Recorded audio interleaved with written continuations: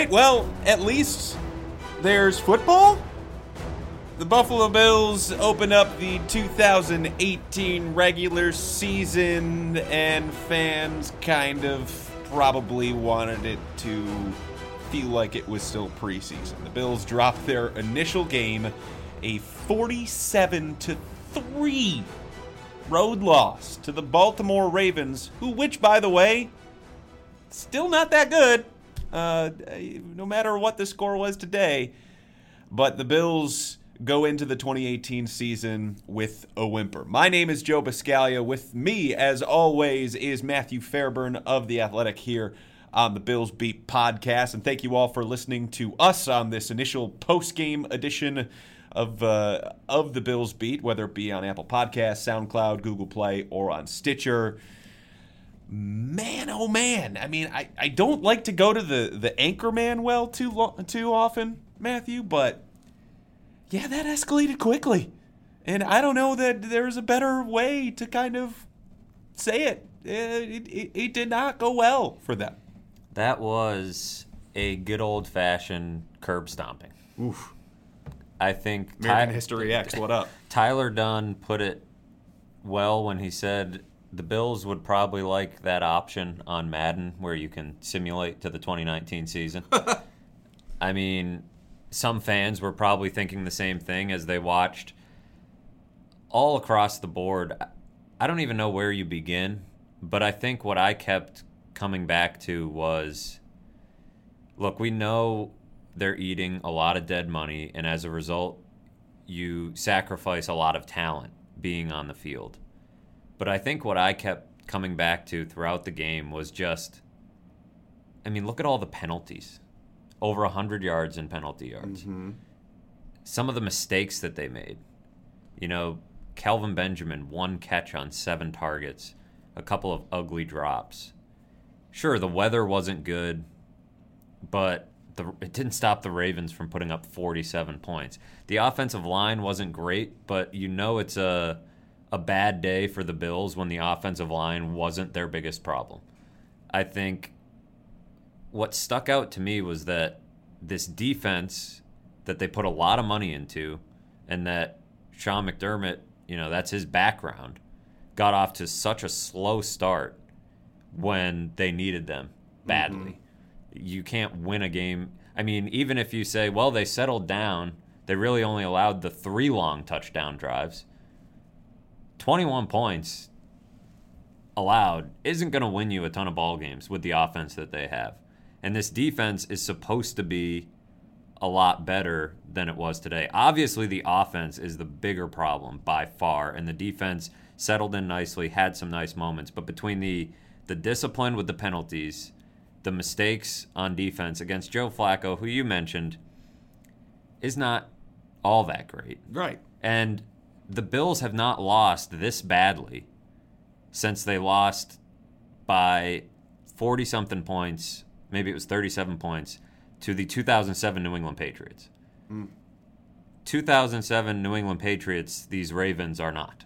No. That was Tom Brady and Randy Moss lighting the league on fire. I believe that was a Sunday night game. And breaking records in the process. Mm-hmm. Joe Flacco will not be breaking the touchdown record. I can safely say that. I don't think Willie Snead will be going after Randy Moss's receiving touchdowns record. Mm-hmm. I mean, so that's maybe the biggest disappointment. But just the way that they weren't prepared at all. And I think they got out-coached badly. Particularly, I thought, you know, Brian Daboll didn't have a very great plan on offense. And then I just think the team wasn't prepared to play. And they really have a lot to be embarrassed about. Yeah, and it doesn't get any easier from here, because when you have the Ravens, which effectively in the first month of the season, if there was a gimme, this is it.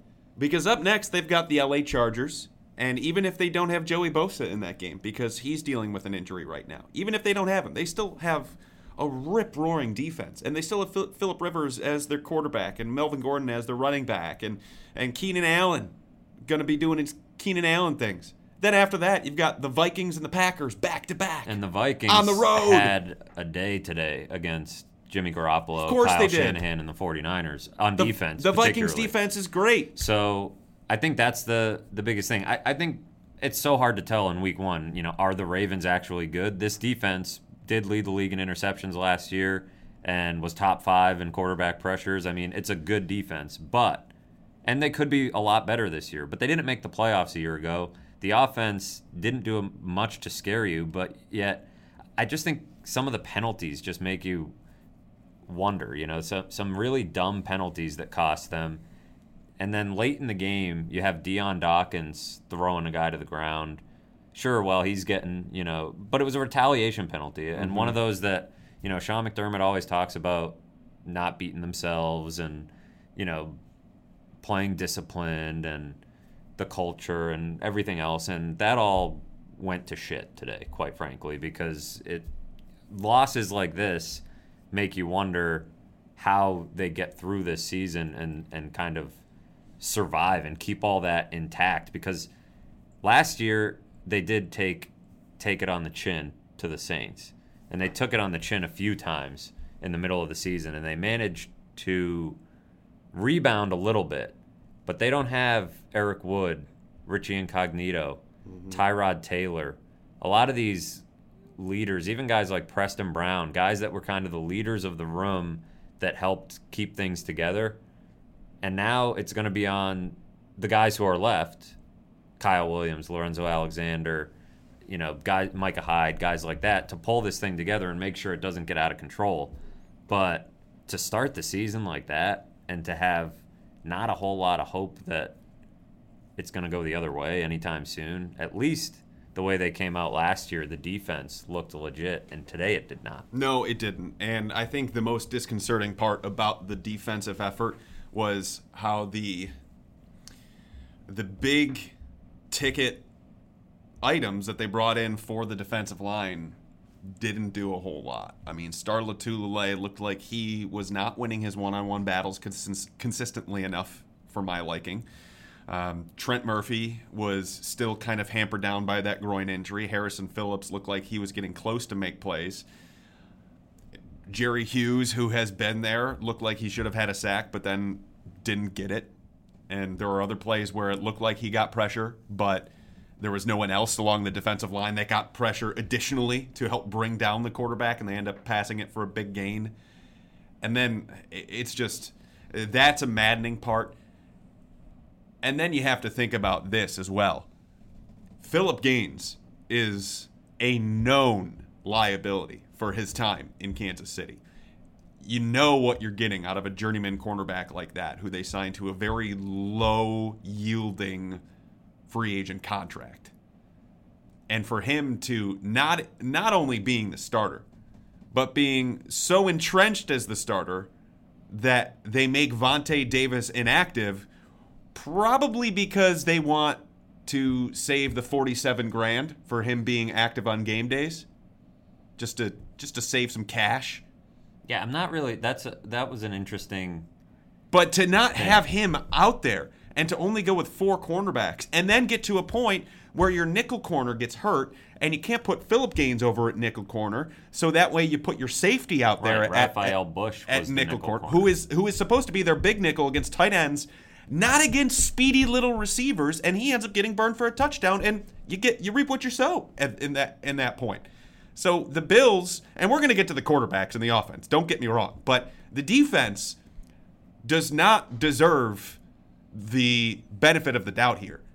They pitched and got rocked by the Ravens, by Flacco. And when's the last time Flacco rocked somebody? Alex Collins? 40-0 against the Dolphins last year. Whatever. I was reminded when one of the was Ravens that the London players, game?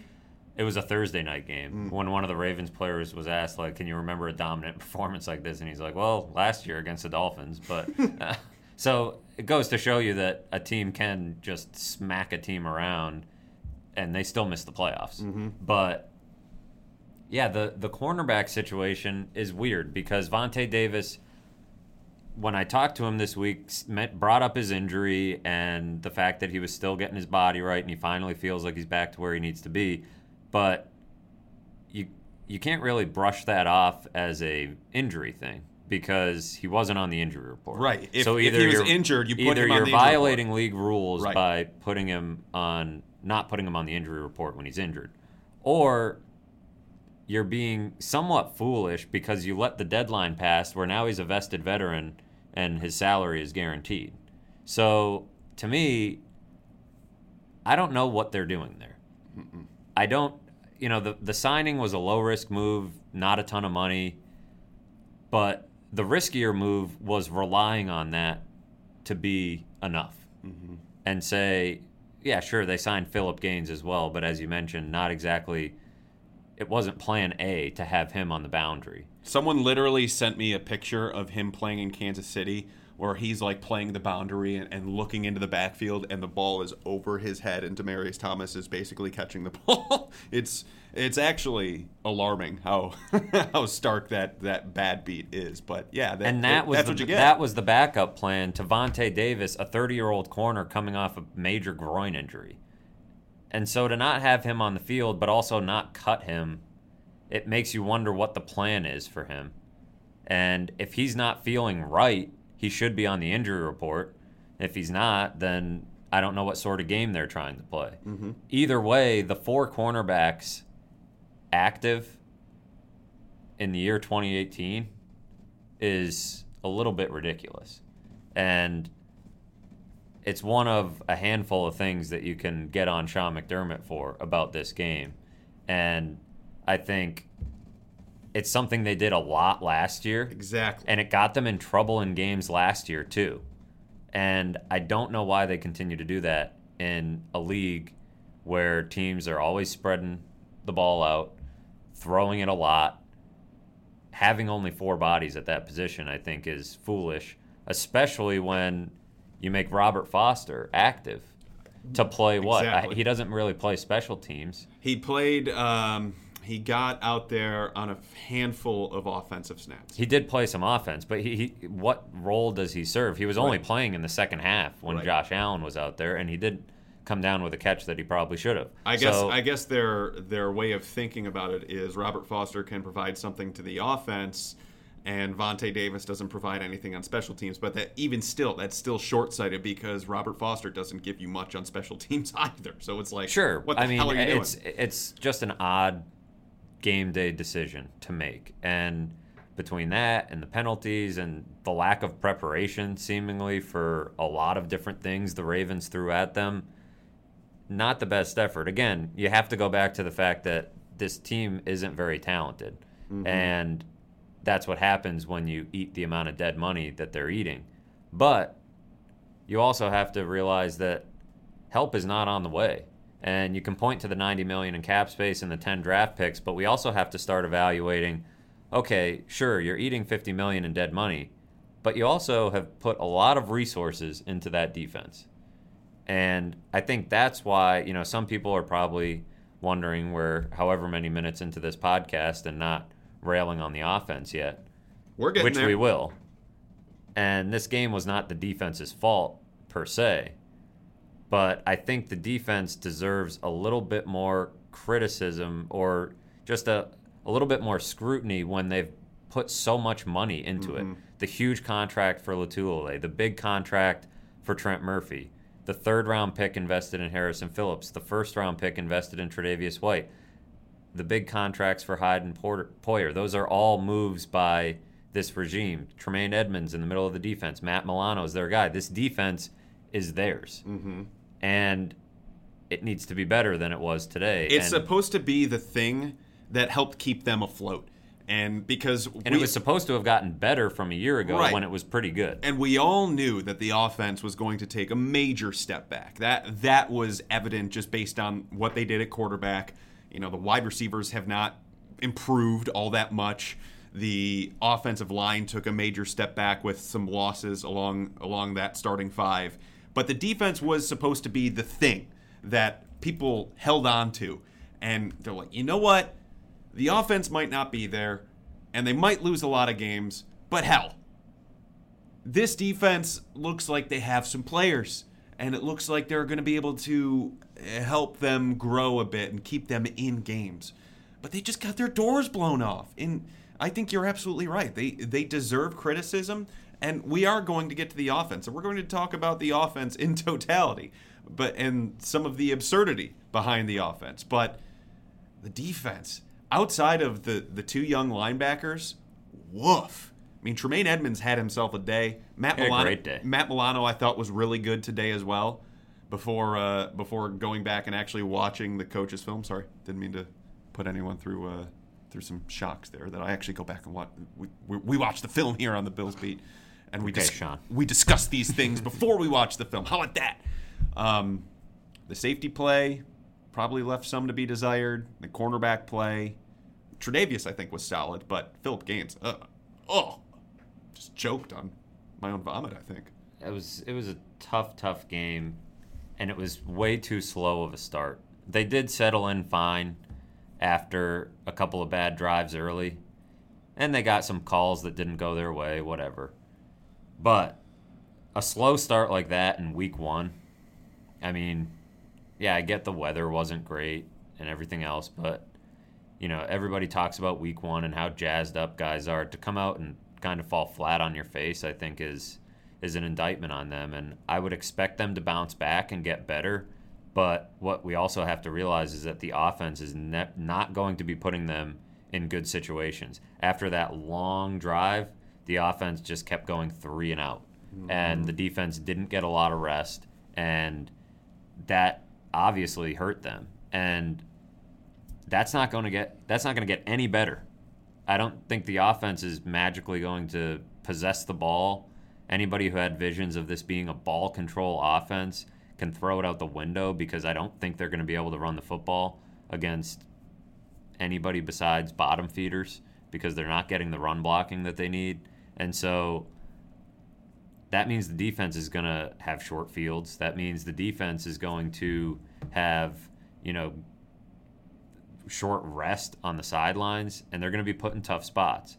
And it's not to say that they're, the reason they lost or anything like that. It's just to say they needed to start better, to give the offense any prayer, to give, the Bills any prayer of winning this game. Mm-hmm.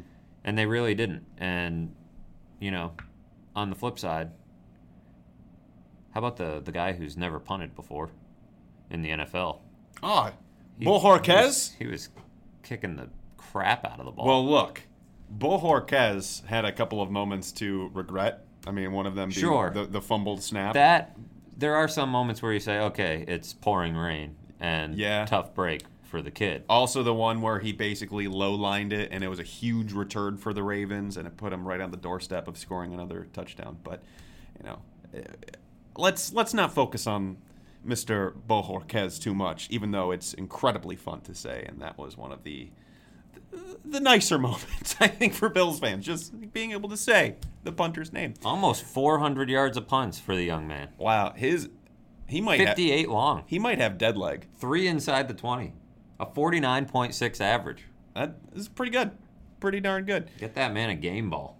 However, let's, with due respect to Corey Bo Horquez, I should say, let's get into this offense and the mess that is, because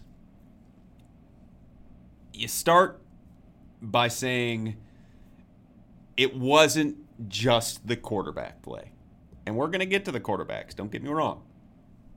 But you look, the offensive line, they were not run blocking well, as you pointed out. And in turn, because they were not blocking for the run well, the Bills were not gaining yards on the ground. And then it was making it quite obvious what the Bills had to do, which was try and pass the ball. They couldn't pass the ball because the Ravens were pinning their ears back. The wide receivers were not getting open. In fact, I'd even like to say by the halfway through the third quarter, I would look at plays and see, I don't know if guys giving up is the right way I want to put it, but it didn't look like guys were hell-bent on getting open. And that's not a good thing to have for the first week of the season. I know they were getting blown out, but still, having players trying to get out there and make plays for the quarterback, and in not having that enough, that is a tough thing to swallow. And then on top of it all, Nathan Peterman, man, I bet he just has like a magic wand and just wishes it was the preseason all the time, because when it gets to it being real, and of course the conditions were not ideal, but as we pointed out, Joe Flacco had some pretty good success today. I mean, you can only do that for so long, right? Last year it was, oh man, what a tough spot, in LA against the Chargers, which sure, it was a tough spot, or unfair that he got thrown in that snow game, or, the longer you keep doing that. Today, sure, it was raining. Joe Flacco didn't have a problem. And you know who does have problems? Quarterbacks who don't have strong arms. Quarterbacks who aren't accurate when they have to put more velocity on the ball. And that's the case with Nathan Peterman. And that was his biggest problem during the game. Now, you mentioned some of the issues going on around him. Would it be a stretch? Would I be being too reactionary, or would it be too hot of a take to say that Kelvin Benjamin was the worst player on the field for the Bills today? Who? I think he might have been. It was up there. And that's a guy, this is game one of his contract year. He's watching all these receivers swimming in dollar bills from his draft class, including Sammy Watkins, who the Bills had and traded away. I just think for a guy like that, the Bills don't have a number one receiver. Because if that's it, then he's not. Mm-hmm. The drop when they didn't get a first down the whole first half, and they had an easy shot at one. Peterman gave him a chance to make a catch, and he hit the ground and the ball popped out. Later, he dropped a touchdown from Josh Allen. There was a play, probably the one that makes me say he was one of the worst players on the field, was a throw toward the same end zone the Josh Allen touchdown, or should have been touchdown, was in. Peterman made the throw, I believe, and the effort was just, he was practically walking to the ball. Mm-hmm. And that is the biggest problem. If that guy's going, I mean, he's in his fifth year in the league. On an offense that needs leaders and guys to step up and guys to make plays when things are going wrong, if he catches that pass and they get a first down, maybe it sparks something. Instead, they punt. And I just think he was bad today. And one catch for 10 yards on 7 targets was just, and that one catch was just a gimme. Mm-hmm. Not making plays in contested situations. He was just not even close to That's being up. where he is supposed to shine. That's what he's supposed to do. That's the only thing he's really good at. And he got none of them. And he had multiple opportunities today, and he didn't corral one of them. It was raining and whatever. But, Michael Crabtree had a couple drops, but those guys were catching the football on the other side. And no, he's not playing with a Pro Bowl quarterback, but I just thought it was a really sorry effort from him. And not a good. I don't think he's going to be here in a year, and that probably goes for quite a few guys on that offense. The sooner they can replace some of those guys, the better off they'll be. But Kelvin Benjamin wasn't good enough, and I don't know if it's going to get better. I mean, you saw a brief flash from him in that Panthers preseason game, but otherwise the effort's inconsistent, the hands are inconsistent. And on a day like today, that's just really not good enough. I think the one thing I should say as we're going through this really takedown of what the Bills did today, because, well, they deserve it. I think the one thing to just remember is in the NFL, you do have to look at them at 1 week capsules. You can sit there and say, all right, how is this going to bleed into the next week and what might spark them and what trends are going to be tough to change and everything along those lines. And the Bills aren't probably are not going to lose by 44 points to the Los Angeles Chargers next week. I mean, they could, but I would doubt that just based on the way the NFL kind of ebbs and flows, and you get a lot more closer games more often, unless this team is really that bad.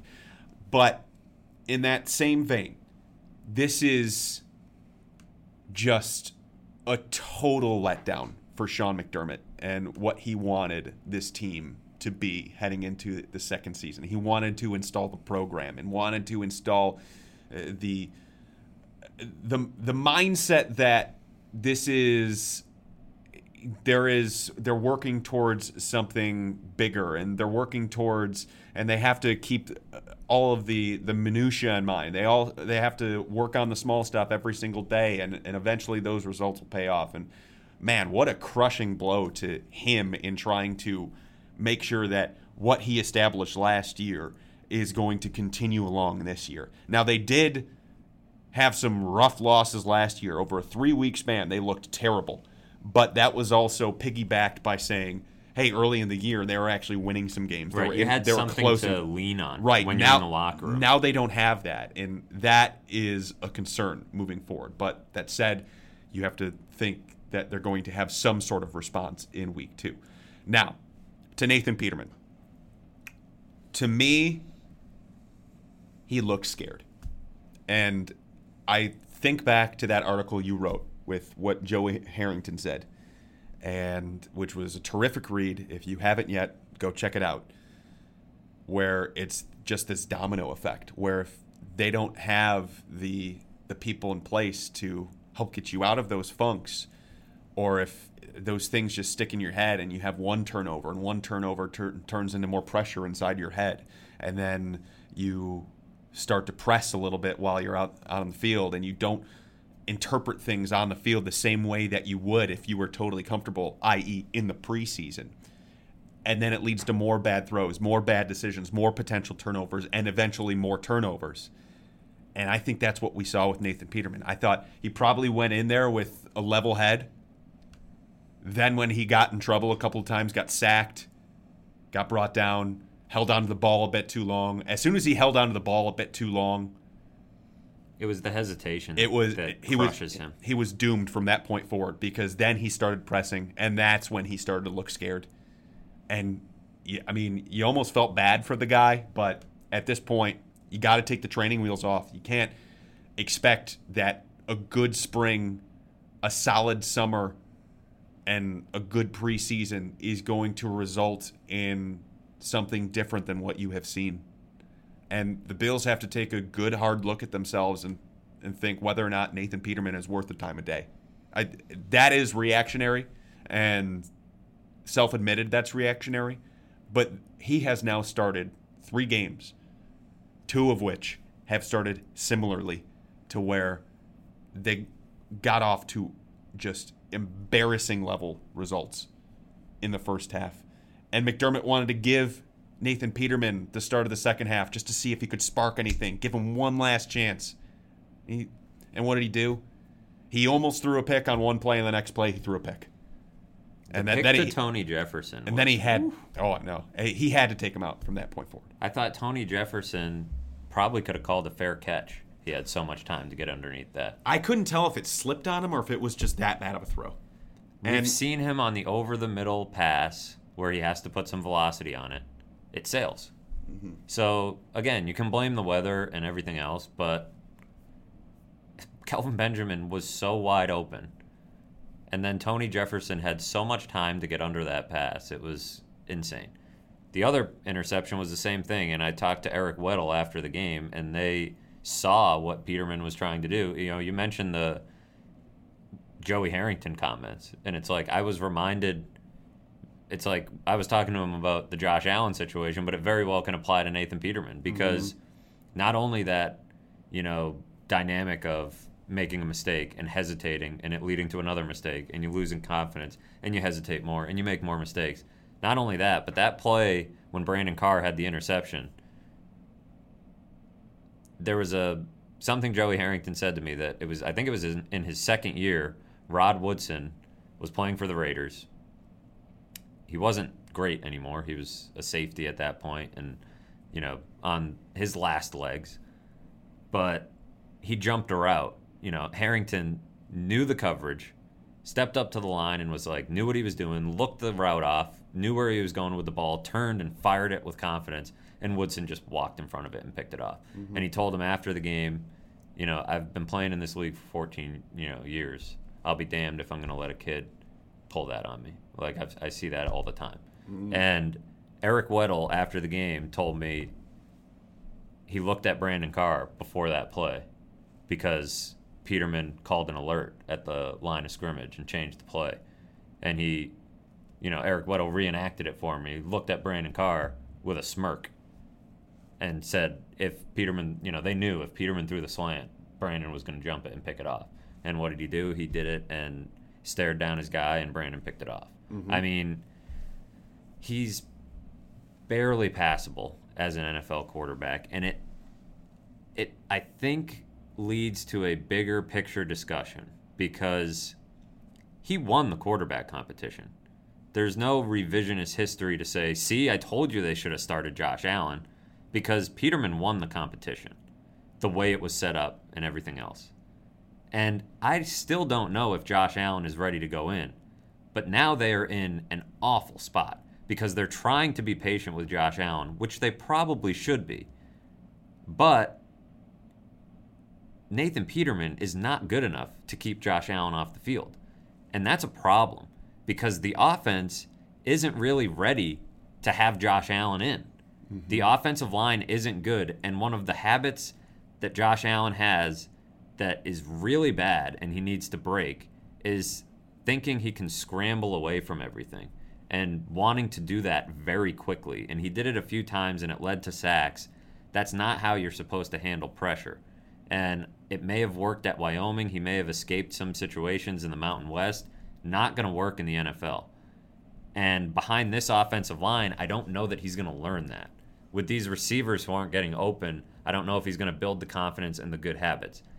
But you can't shelter him either because he probably gives you the best chance to win. Mm-hmm. It's hard to say because he was in there in mop-up duty, but I think it speaks to a big picture organizational gaffe and too much confidence in Nathan Peterman going into the offseason. Right. Sure, they brought in A.J. McCarron on a cheap deal. A.J. McCarron, I don't think, would have been much better.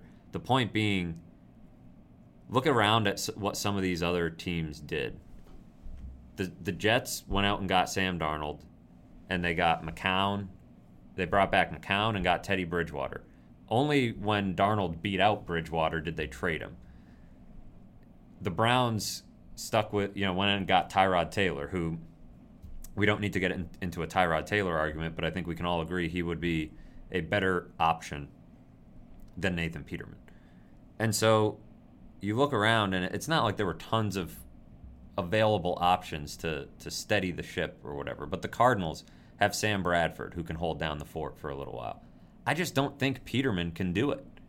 And you're going to keep getting embarrassed, and he's going to keep getting embarrassed, and then he's not even a competent backup for you. Right. Like, they might need to go out and look to see what's out there, because we've said it before, once you put Josh Allen in, that's it. He's in. You're not going to play the game of putting him in and taking him out. And, I don't think Peterman necessarily lost his job. I don't know what they're going to do next week, but it's a bad situation. Well, let's table that right now because I want to get into what they do next week, because that's going to be the talking point for fans as we kind of go forward here.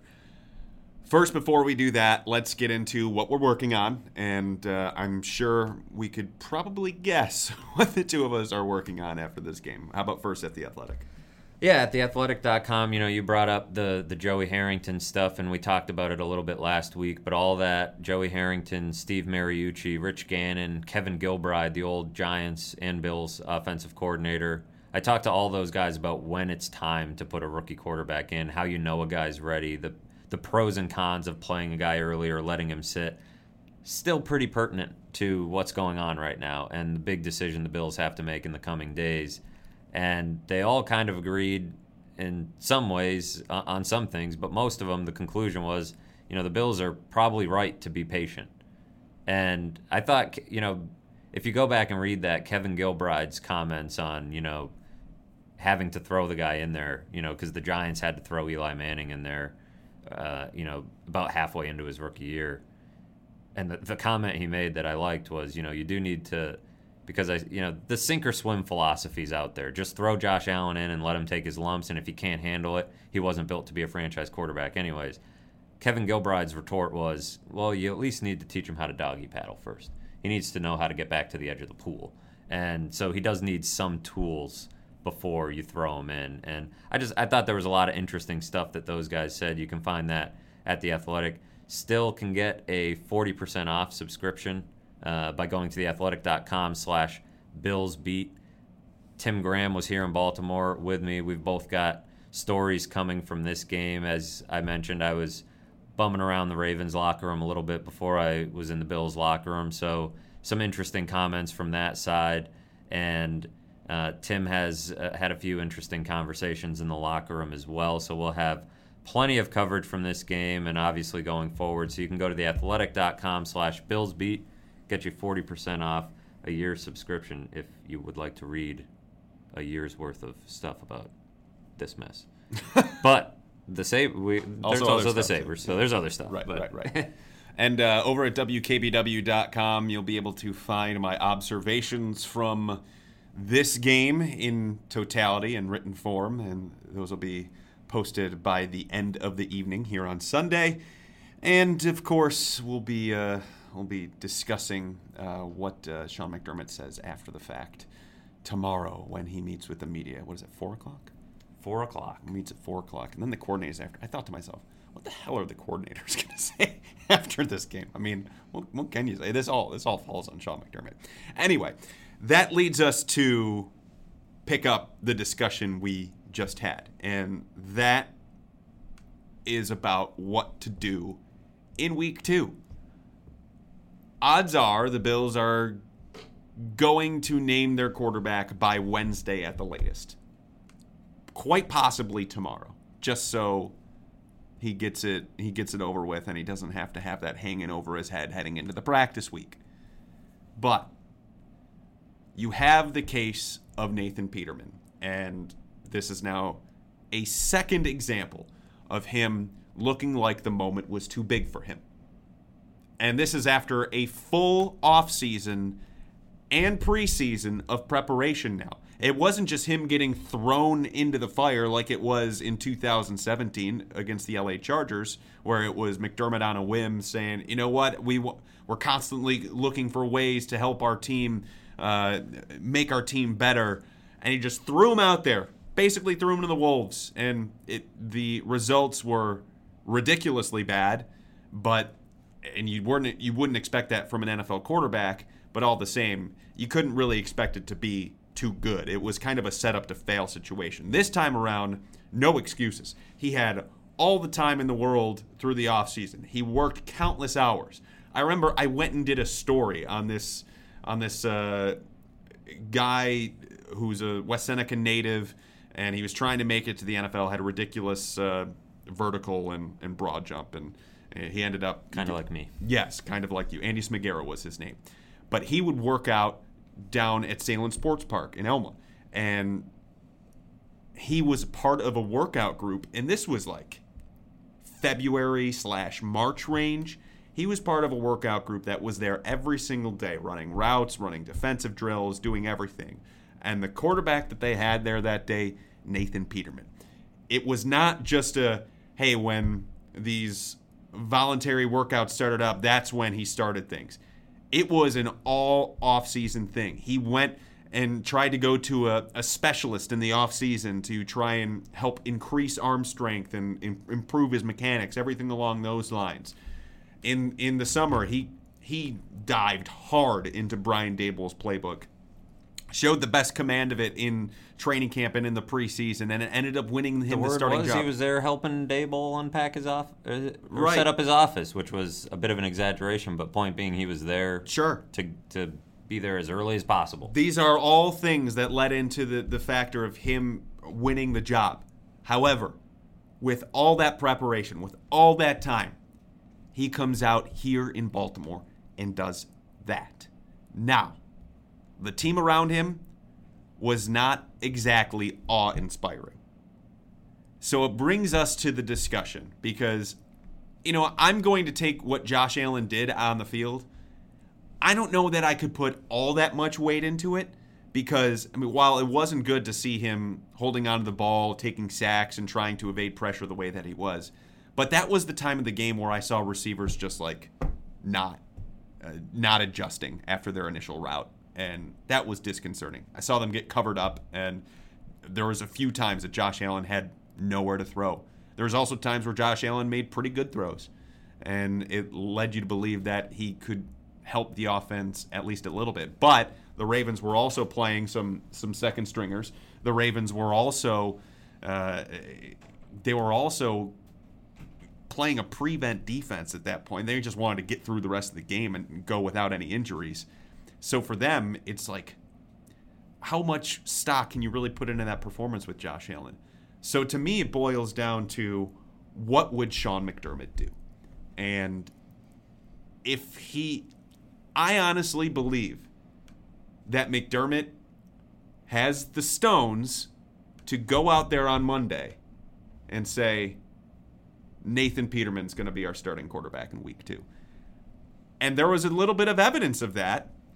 After his press conference had ended, we do a weekly one-on-one thing after that's over. So I asked him, what factors go into a decision when you have Nathan Peterman, who you name the starter, and a top 10 pick backing him up? And he said, you have to look at the factors around the quarterback, not just the quarterback position. So to me, that could lead us to the point where the wide receivers kind of stunk up the joint. The offensive line was not that good. There's not a really big running game. And until all of that kind of gets figured out, would the Bills just be setting themselves up for failure in the long term by putting Josh Allen out there in week 2 just because Peterman looked like trash? Right, and I think it's fair to say Sean McDermott has a sizable blind spot when it comes to Nathan Peterman. Yeah. He's willing to let some stuff slide. He's willing to make excuses. He saw something in Nathan Peterman that led him to believe he was ready last year heading into that Chargers game, and he went out and soiled himself for 2 quarters before mercifully being pulled from the game. So I don't know exactly what's going to go into his line of thinking. It's going to be hard to be patient, but like I said, they've put themselves in a situation where they don't have too many options. Their options are Nathan Peterman, who continues to give you no reason to think he belongs as an NFL starting quarterback. And the alternative is going to Josh Allen when it's probably too soon to do it. And that goes back to them probably misplaying their hand at the quarterback position this offseason. I mean, when you look at the fact that they left themselves with options of starting a rookie quarterback who is raw and needed some time to develop, or starting either Nathan Peterman or A.J. McCarron, 2 guys who are barely backups, there were other options out there. But they poured all their money into Star Lotulelei and Trent Murphy and other guys, on the defensive side of the ball, so that they could go watch the Ravens hang 47 on them. Vontae Davis. I mean, yeah, Vontae Davis making $5 million to wear a rain jacket on the sidelines. Good work if you can get it. So I just don't understand what the plan was. And you can sit there and say, well, all these other veteran quarterbacks that got signed aren't any good either. But I don't know, there was an old friend of the Bills chucking the Duke around in Florida today. You bringing up Fitz? Or were they in New Orleans? They were somewhere. They were in New Orleans. And the old bearded friend of the Bills had quite a game. There were other veterans out there that could hold down the fort and give you more time. And oh, by the way, we talk about him quite a bit, but Patrick Mahomes has 4 touchdowns right now. Yeah. So hucking the Duke. He's having a day against the Chargers defense that made Nathan Peterman look like a Pop Warner quarterback. So you have to start wondering. And now the Bills have put themselves in a really bad spot. I don't know what they're going to do. I don't know that there's a right answer. I'm not going to sit here and say they need to put Josh Allen in. but it's going to get to the point where that's your only option. And they're lucky Nathan Peterman didn't get hurt today to force their hand. I mean, that could happen too. And when he does, who's there? There's no third quarterback. There's no veteran that knows this offense. I don't know. I mean, it's not a good spot. And I think that is probably the bigger concern. Sure, they lost 47-3. That was ridiculous. That was really bad. But the future, you have to, you can't just assume 2019 is going to be so much better, because developing a quarterback is very sensitive business, and timing is important, and everything, the support system has to be there. And when you don't know, you certainly can't trust the offensive line. You can't trust the wide receivers. You don't know much about the coordinator to be able to say he can for sure develop this guy. You have a guy coaching quarterbacks who hasn't really coached the position in many, many years. I don't know. I think it's fair to wonder what the plan is and how it's going to be implemented, and be a little bit nervous when you see a result like that on the field. Yeah, I don't know what I would do. I think I would, if you held me to it, I think I would probably just say, you know what, screw it. Put the rookie in there and let's see what happens. That's probably what I would say too, and it doesn't feel right. No, it doesn't, because but the alternative is Peterman, and he's shown in 67%, rounded up, of his starts that he just there's not a lot to work with there, and that's inherently frustrating for the Bills, because they thought as though maybe there could be something they could work with there. And now their hand might be forced to the point where, look, this is not going to be easy on them. I also want to chuck this into the equation. Sean McDermott, over the course of the past year or so, has been very hesitant to make rash changes in his starting lineups, unless it's for the boy wonder. However, but that took a while. That was after 8 weeks or so. It was 9 games, because they were 5-4 at the time. It was also after 2 straight games where they were just awful, and that's what led him to that spot. It was November. It wasn't as though it was like, week 1, throw Peterman in there, Tyrod isn't performing, even though that Panthers game wasn't great. It was over the course of time. When they replaced John Miller with Vlad Dukas, John Miller was terrible in the first game. They didn't replace him until week 5. When you look at Sharice Wright, who was out there in spots last year, they didn't replace him until right at the end of the preseason, or right in the beginning of the regular season. They kept fooling themselves that maybe they had something there. I don't know. There's just something about this spot to where I think to myself, the Bills aren't going to have their hand forced, or they don't want to feel like they have their hand forced. Well, then you're admitting you're wrong. Well, yeah, exactly. And that's why I think if you had to ask me right now what Peterman's going to do, or what McDermott's going to do. One and the same. You could. True. I think they might be distant relatives or something. If you had to ask me what McDermott was going to do at this point, I think my gut's probably saying he's going to start Peterman in week 2. What about you? Yeah, I'm not going to be surprised if that's what they do. Somebody asked me coming into this game, what would it take for Josh Allen to be the starter in week 2 heading into the Chargers game? And I said, it would probably take something close to what Peterman did last year against the Chargers. I think it would really take a disastrous game for them to turn to him. Well, we kind of got it. Mm-hmm. And, I don't know. It can't get a lot worse than what we saw from Peterman today. Mm-hmm. Pretty helpless. Not a lot going on around him, but he wasn't elevating anybody either. And it might be time to just look. Remember the Texans last year? Went into the season with Tom Savage as the starter, under the idea that they were going to have Deshaun Watson sit and wait. And it took all of a half for them to pull Tom Savage out, and then they threw Deshaun Watson in. That went okay. would you say? Yes, but Deshaun Watson, by the way, who the Bills passed on. Sean McDermott has an affinity for Nathan Peterman that I don't know Bill O'Brien had for Tom Savage. I'm not sure anybody has the affinity for Tom Savage that Sean McDermott does for Nathan Peterman. There aren't... Perhaps Tom Savage's wife. Come on! You've seen the way Sean lights up when he talks about Nathan Peterman. Point being, they could alter the course of their season. If the defense... Again, it's one game. I mean, if the defense figures it out and Josh Allen can make the offense show a little bit of life, not saying you're going to throw him in and he's going to be Deshaun Watson, but that has to be in the back of your mind that being decisive in the NFL is important. Obviously, making rash decisions can be, a bit of a problem, but I think acting with conviction, there's something to be said for that too. Right. And it has to be the right move, and you have to be confident in what's going on around. But hey, it's a home game. The Chargers just let Patrick Mahomes throw 4 touchdowns.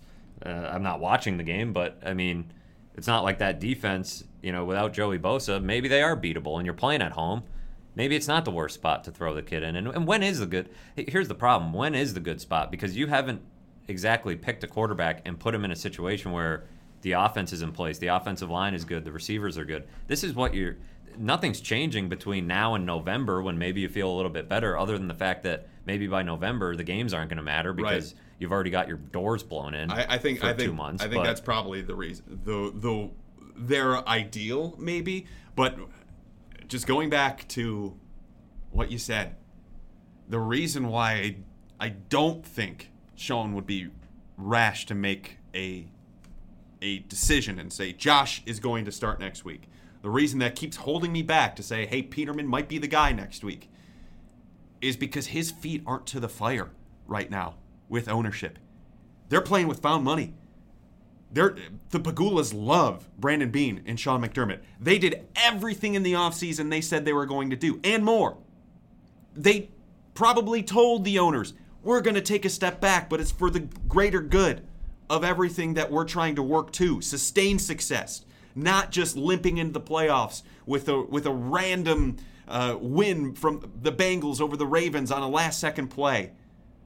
We're building towards something greater than that. We're building towards championships. And until McDermott really has his feet to the fire, I don't think we're going to see him make these ridiculous changes on a whim. All in all, he is conservative. And he is someone that preaches to them not getting too high or low from one outcome, from one game. That's even something he said he preached to his team. He wants to learn from the game, but he also doesn't want it to set in to say, this is what we're always going to be. And for that reason, Peterman might just be the starter next week. I think I'm convincing myself more and more of it as I'm talking. But even though I would probably put Josh Allen in there, this is McDermott we're talking about. And I don't know that he would proclaim Allen as the guy. I'm not sure enough has changed from when they named Nathan. Right. Why have the quarterback competition if after one game you're just going to rip the title off the guy? Why say all those things about him and use all those reps just to turn to the other guy after a week? And maybe in his mind he thinks to himself, and this is McDermott I'm talking about, maybe in his mind he thinks to himself, look, I made this decision. It was a huge decision. We traded away another quarterback. I'm going to stand by this decision until I have enough evidence to say that it's not going to work. Even though people would say, look, the evidence is there. Look at the Chargers game last year. Look at this Ravens game. It's not there for Nathan Peterman. Even if people will say that, I don't feel like he feels that pressure to where he has to make that change. And until he feels it, until he totally believes that starting Josh Allen is the right thing to do, I don't know that there's the motivation there. And there is the argument to be made about whether or not he's going to lose the locker room by having Peterman trot out there for a second straight week. But I think as players, they would also want to think to themselves, hey, I'm not one bad game away from losing my job. And the coach has faith in us, and he puts us out there for a reason, which is why I think he's conservative by nature with those changes. So we might find out on Monday. We could find out on Wednesday as to who the starting quarterback's going to be. But Sean McDermott has a weighty decision coming up heading into their home game against the Los Angeles Chargers. All right. But first, he needs to watch the film. Yes. The Dree Archer Award. I don't think we need to watch the film to give it to this Bills player. We talked about it before the episode. We are in total agreement. On the count of 3, I'm gonna pull an audible on you here. Are you I know who you're going with. kidding but I'd me? like to mix it up. I've already put him in the ground. There can be only one. I disagree. How dare you? But you go ahead. You take the floor for your choice. It's Kelvin Benjamin. I mean, he gave up on plays. Hard to disagree. I'm going to give you another name, though, because we've piled on Kelvin Benjamin, and there's plenty to go around here. Pile on. Charles Clay. Didn't catch a pass. Did he get targeted? Was targeted twice. And in the spirit of the Dree Archer Award, where you forget a guy's out there and that he plays for the Bills, that was Charles Clay today.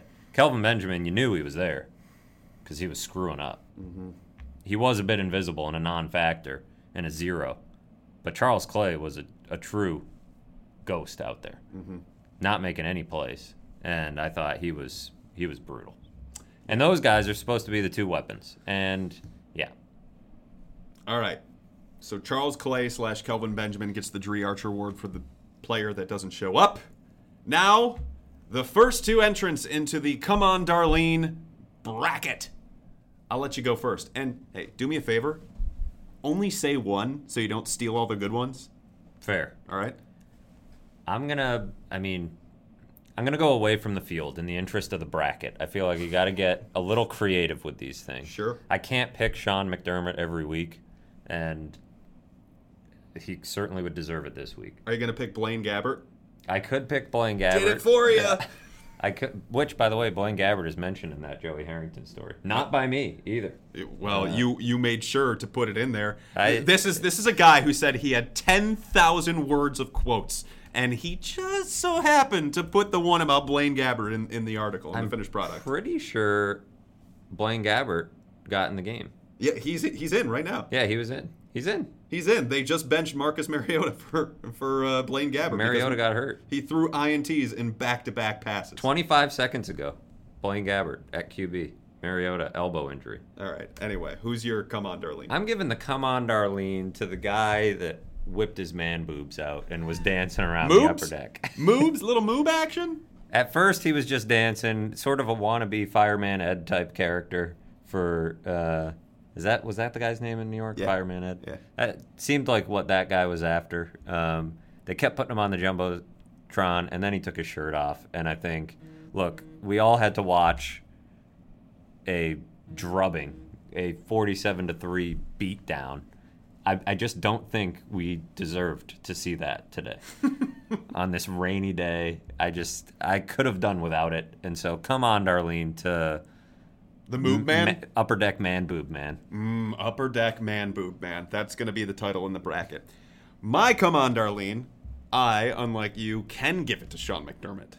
And this is something of his that is making the rounds on Twitter at the moment. Sean McDermott, about Nathan Peterman's performance, said he needs to look at the tape to get a true assessment about what Nathan Peterman did. Now, I get that there's other factors at play here with what happened, but you can go up there and say, look, we had a lot of faith in Nathan come in. We still have a lot of faith in him. He just didn't have it today. That's perfectly acceptable to say. When you go up there and insult fans' intelligence by saying, I got to look at the tape to really tell how I feel about Nathan's day. I mean, even if that's the case, even if it should be the case, that's somewhat insulting to fans. And There's a reason behind everything that he does, and think about this. This look at the tape crutch has been quite prevalent. About the look at the tape thing. After a game, he can sit there and say, I need to look at the tape, and that absolves him essentially of answering almost anything if he wants to. Mm-hmm. Then he doesn't talk until 4 o'clock on Monday. And you and I both know kind of how the ebbs and flows of interest go. Usually by about 4 o'clock Monday, maybe a little later, maybe you'd say Tuesday morning, not that many people are interested in kind of rehashing Sunday. Mm-hmm. And so kind of by Monday at 4 o'clock, he might be able to use one of his other favorite crutches, which is we're just going to move on to the next game. Mm. In which case, sure, do that all you want. But not that many people need to look at the tape to see what Nathan Peterman was today, to see what the offense was today, to see what the defense was today. You lost 47-3. Mm-hmm. But you go on and get you some of that tape. Yeah. So Sean McDermott got to look at the tape to see how Nathan Peterman did after getting benched for throwing multiple interceptions and losing 47-3 to the Baltimore Ravens. The tape will just be Upper Deck Man, Boob Man dancing around for 3 hours. That's what the All-22 will be of this game. If it is, and I go back and watch that, I'm going to be horrified. I wish he was on TV, because then we could have had a GIF, and that would have been basically the perfect encapsulation of this game. Was just a Ravens fan, overweight, topless, shaking his man boobs around. That's basically what the Ravens did to the Bills today. Well, Bills' fourth-string quarterback, Mike Rodak, actually took a picture of it. So if you go on his timeline, you can see the Moob Man in action. Well, maybe not in action, but you could see him on the Jumbotron there. All right, so we've got our first two into the Come On Darlene bracket. And I think it's only fair, we could talk about this too, I think it's only fair to just draw these at random at the end of the year and then really vote on them, because sometimes there's going to be some seeding issues, sometimes or maybe we put them in pots, which is what UEFA does with the Champions League, and say, all right, these are the tier 1. Yeah, tier 1, tier 2, tier 3, tier 4 guys, and then you draw them at random to see who goes where. I think that was what we'll do. We could even churn out a show with trying to tier these. Look at us, just churning out content left and right. Look at us go here on the Bills Beat. Okay, we have to go. Matthew has a plane to catch. I have some observations to write. But thank you all. Sean has some tape to watch. Nathan has some things to think about. An Upper Deck Man, Boob Man needs to find a shirt for all of us. And for specifically Matthew Fairburn. All right. Well, thank you all for listening to this episode after the Bills' drubbing at the hands of the Baltimore Ravens by a score 47-3. Curb stomping, if you will. Yeah, whichever way you want to put it. I'm sure there's multiple ways to put it. I'm sure there will be a lot more expletives involved as well. So, the next time we will talk to you is on Thursday of the coming week in preparation for the Bills game against the Los Angeles Chargers. Their first home game of the year and their only home game of September. Yeah, doesn't get too much easier.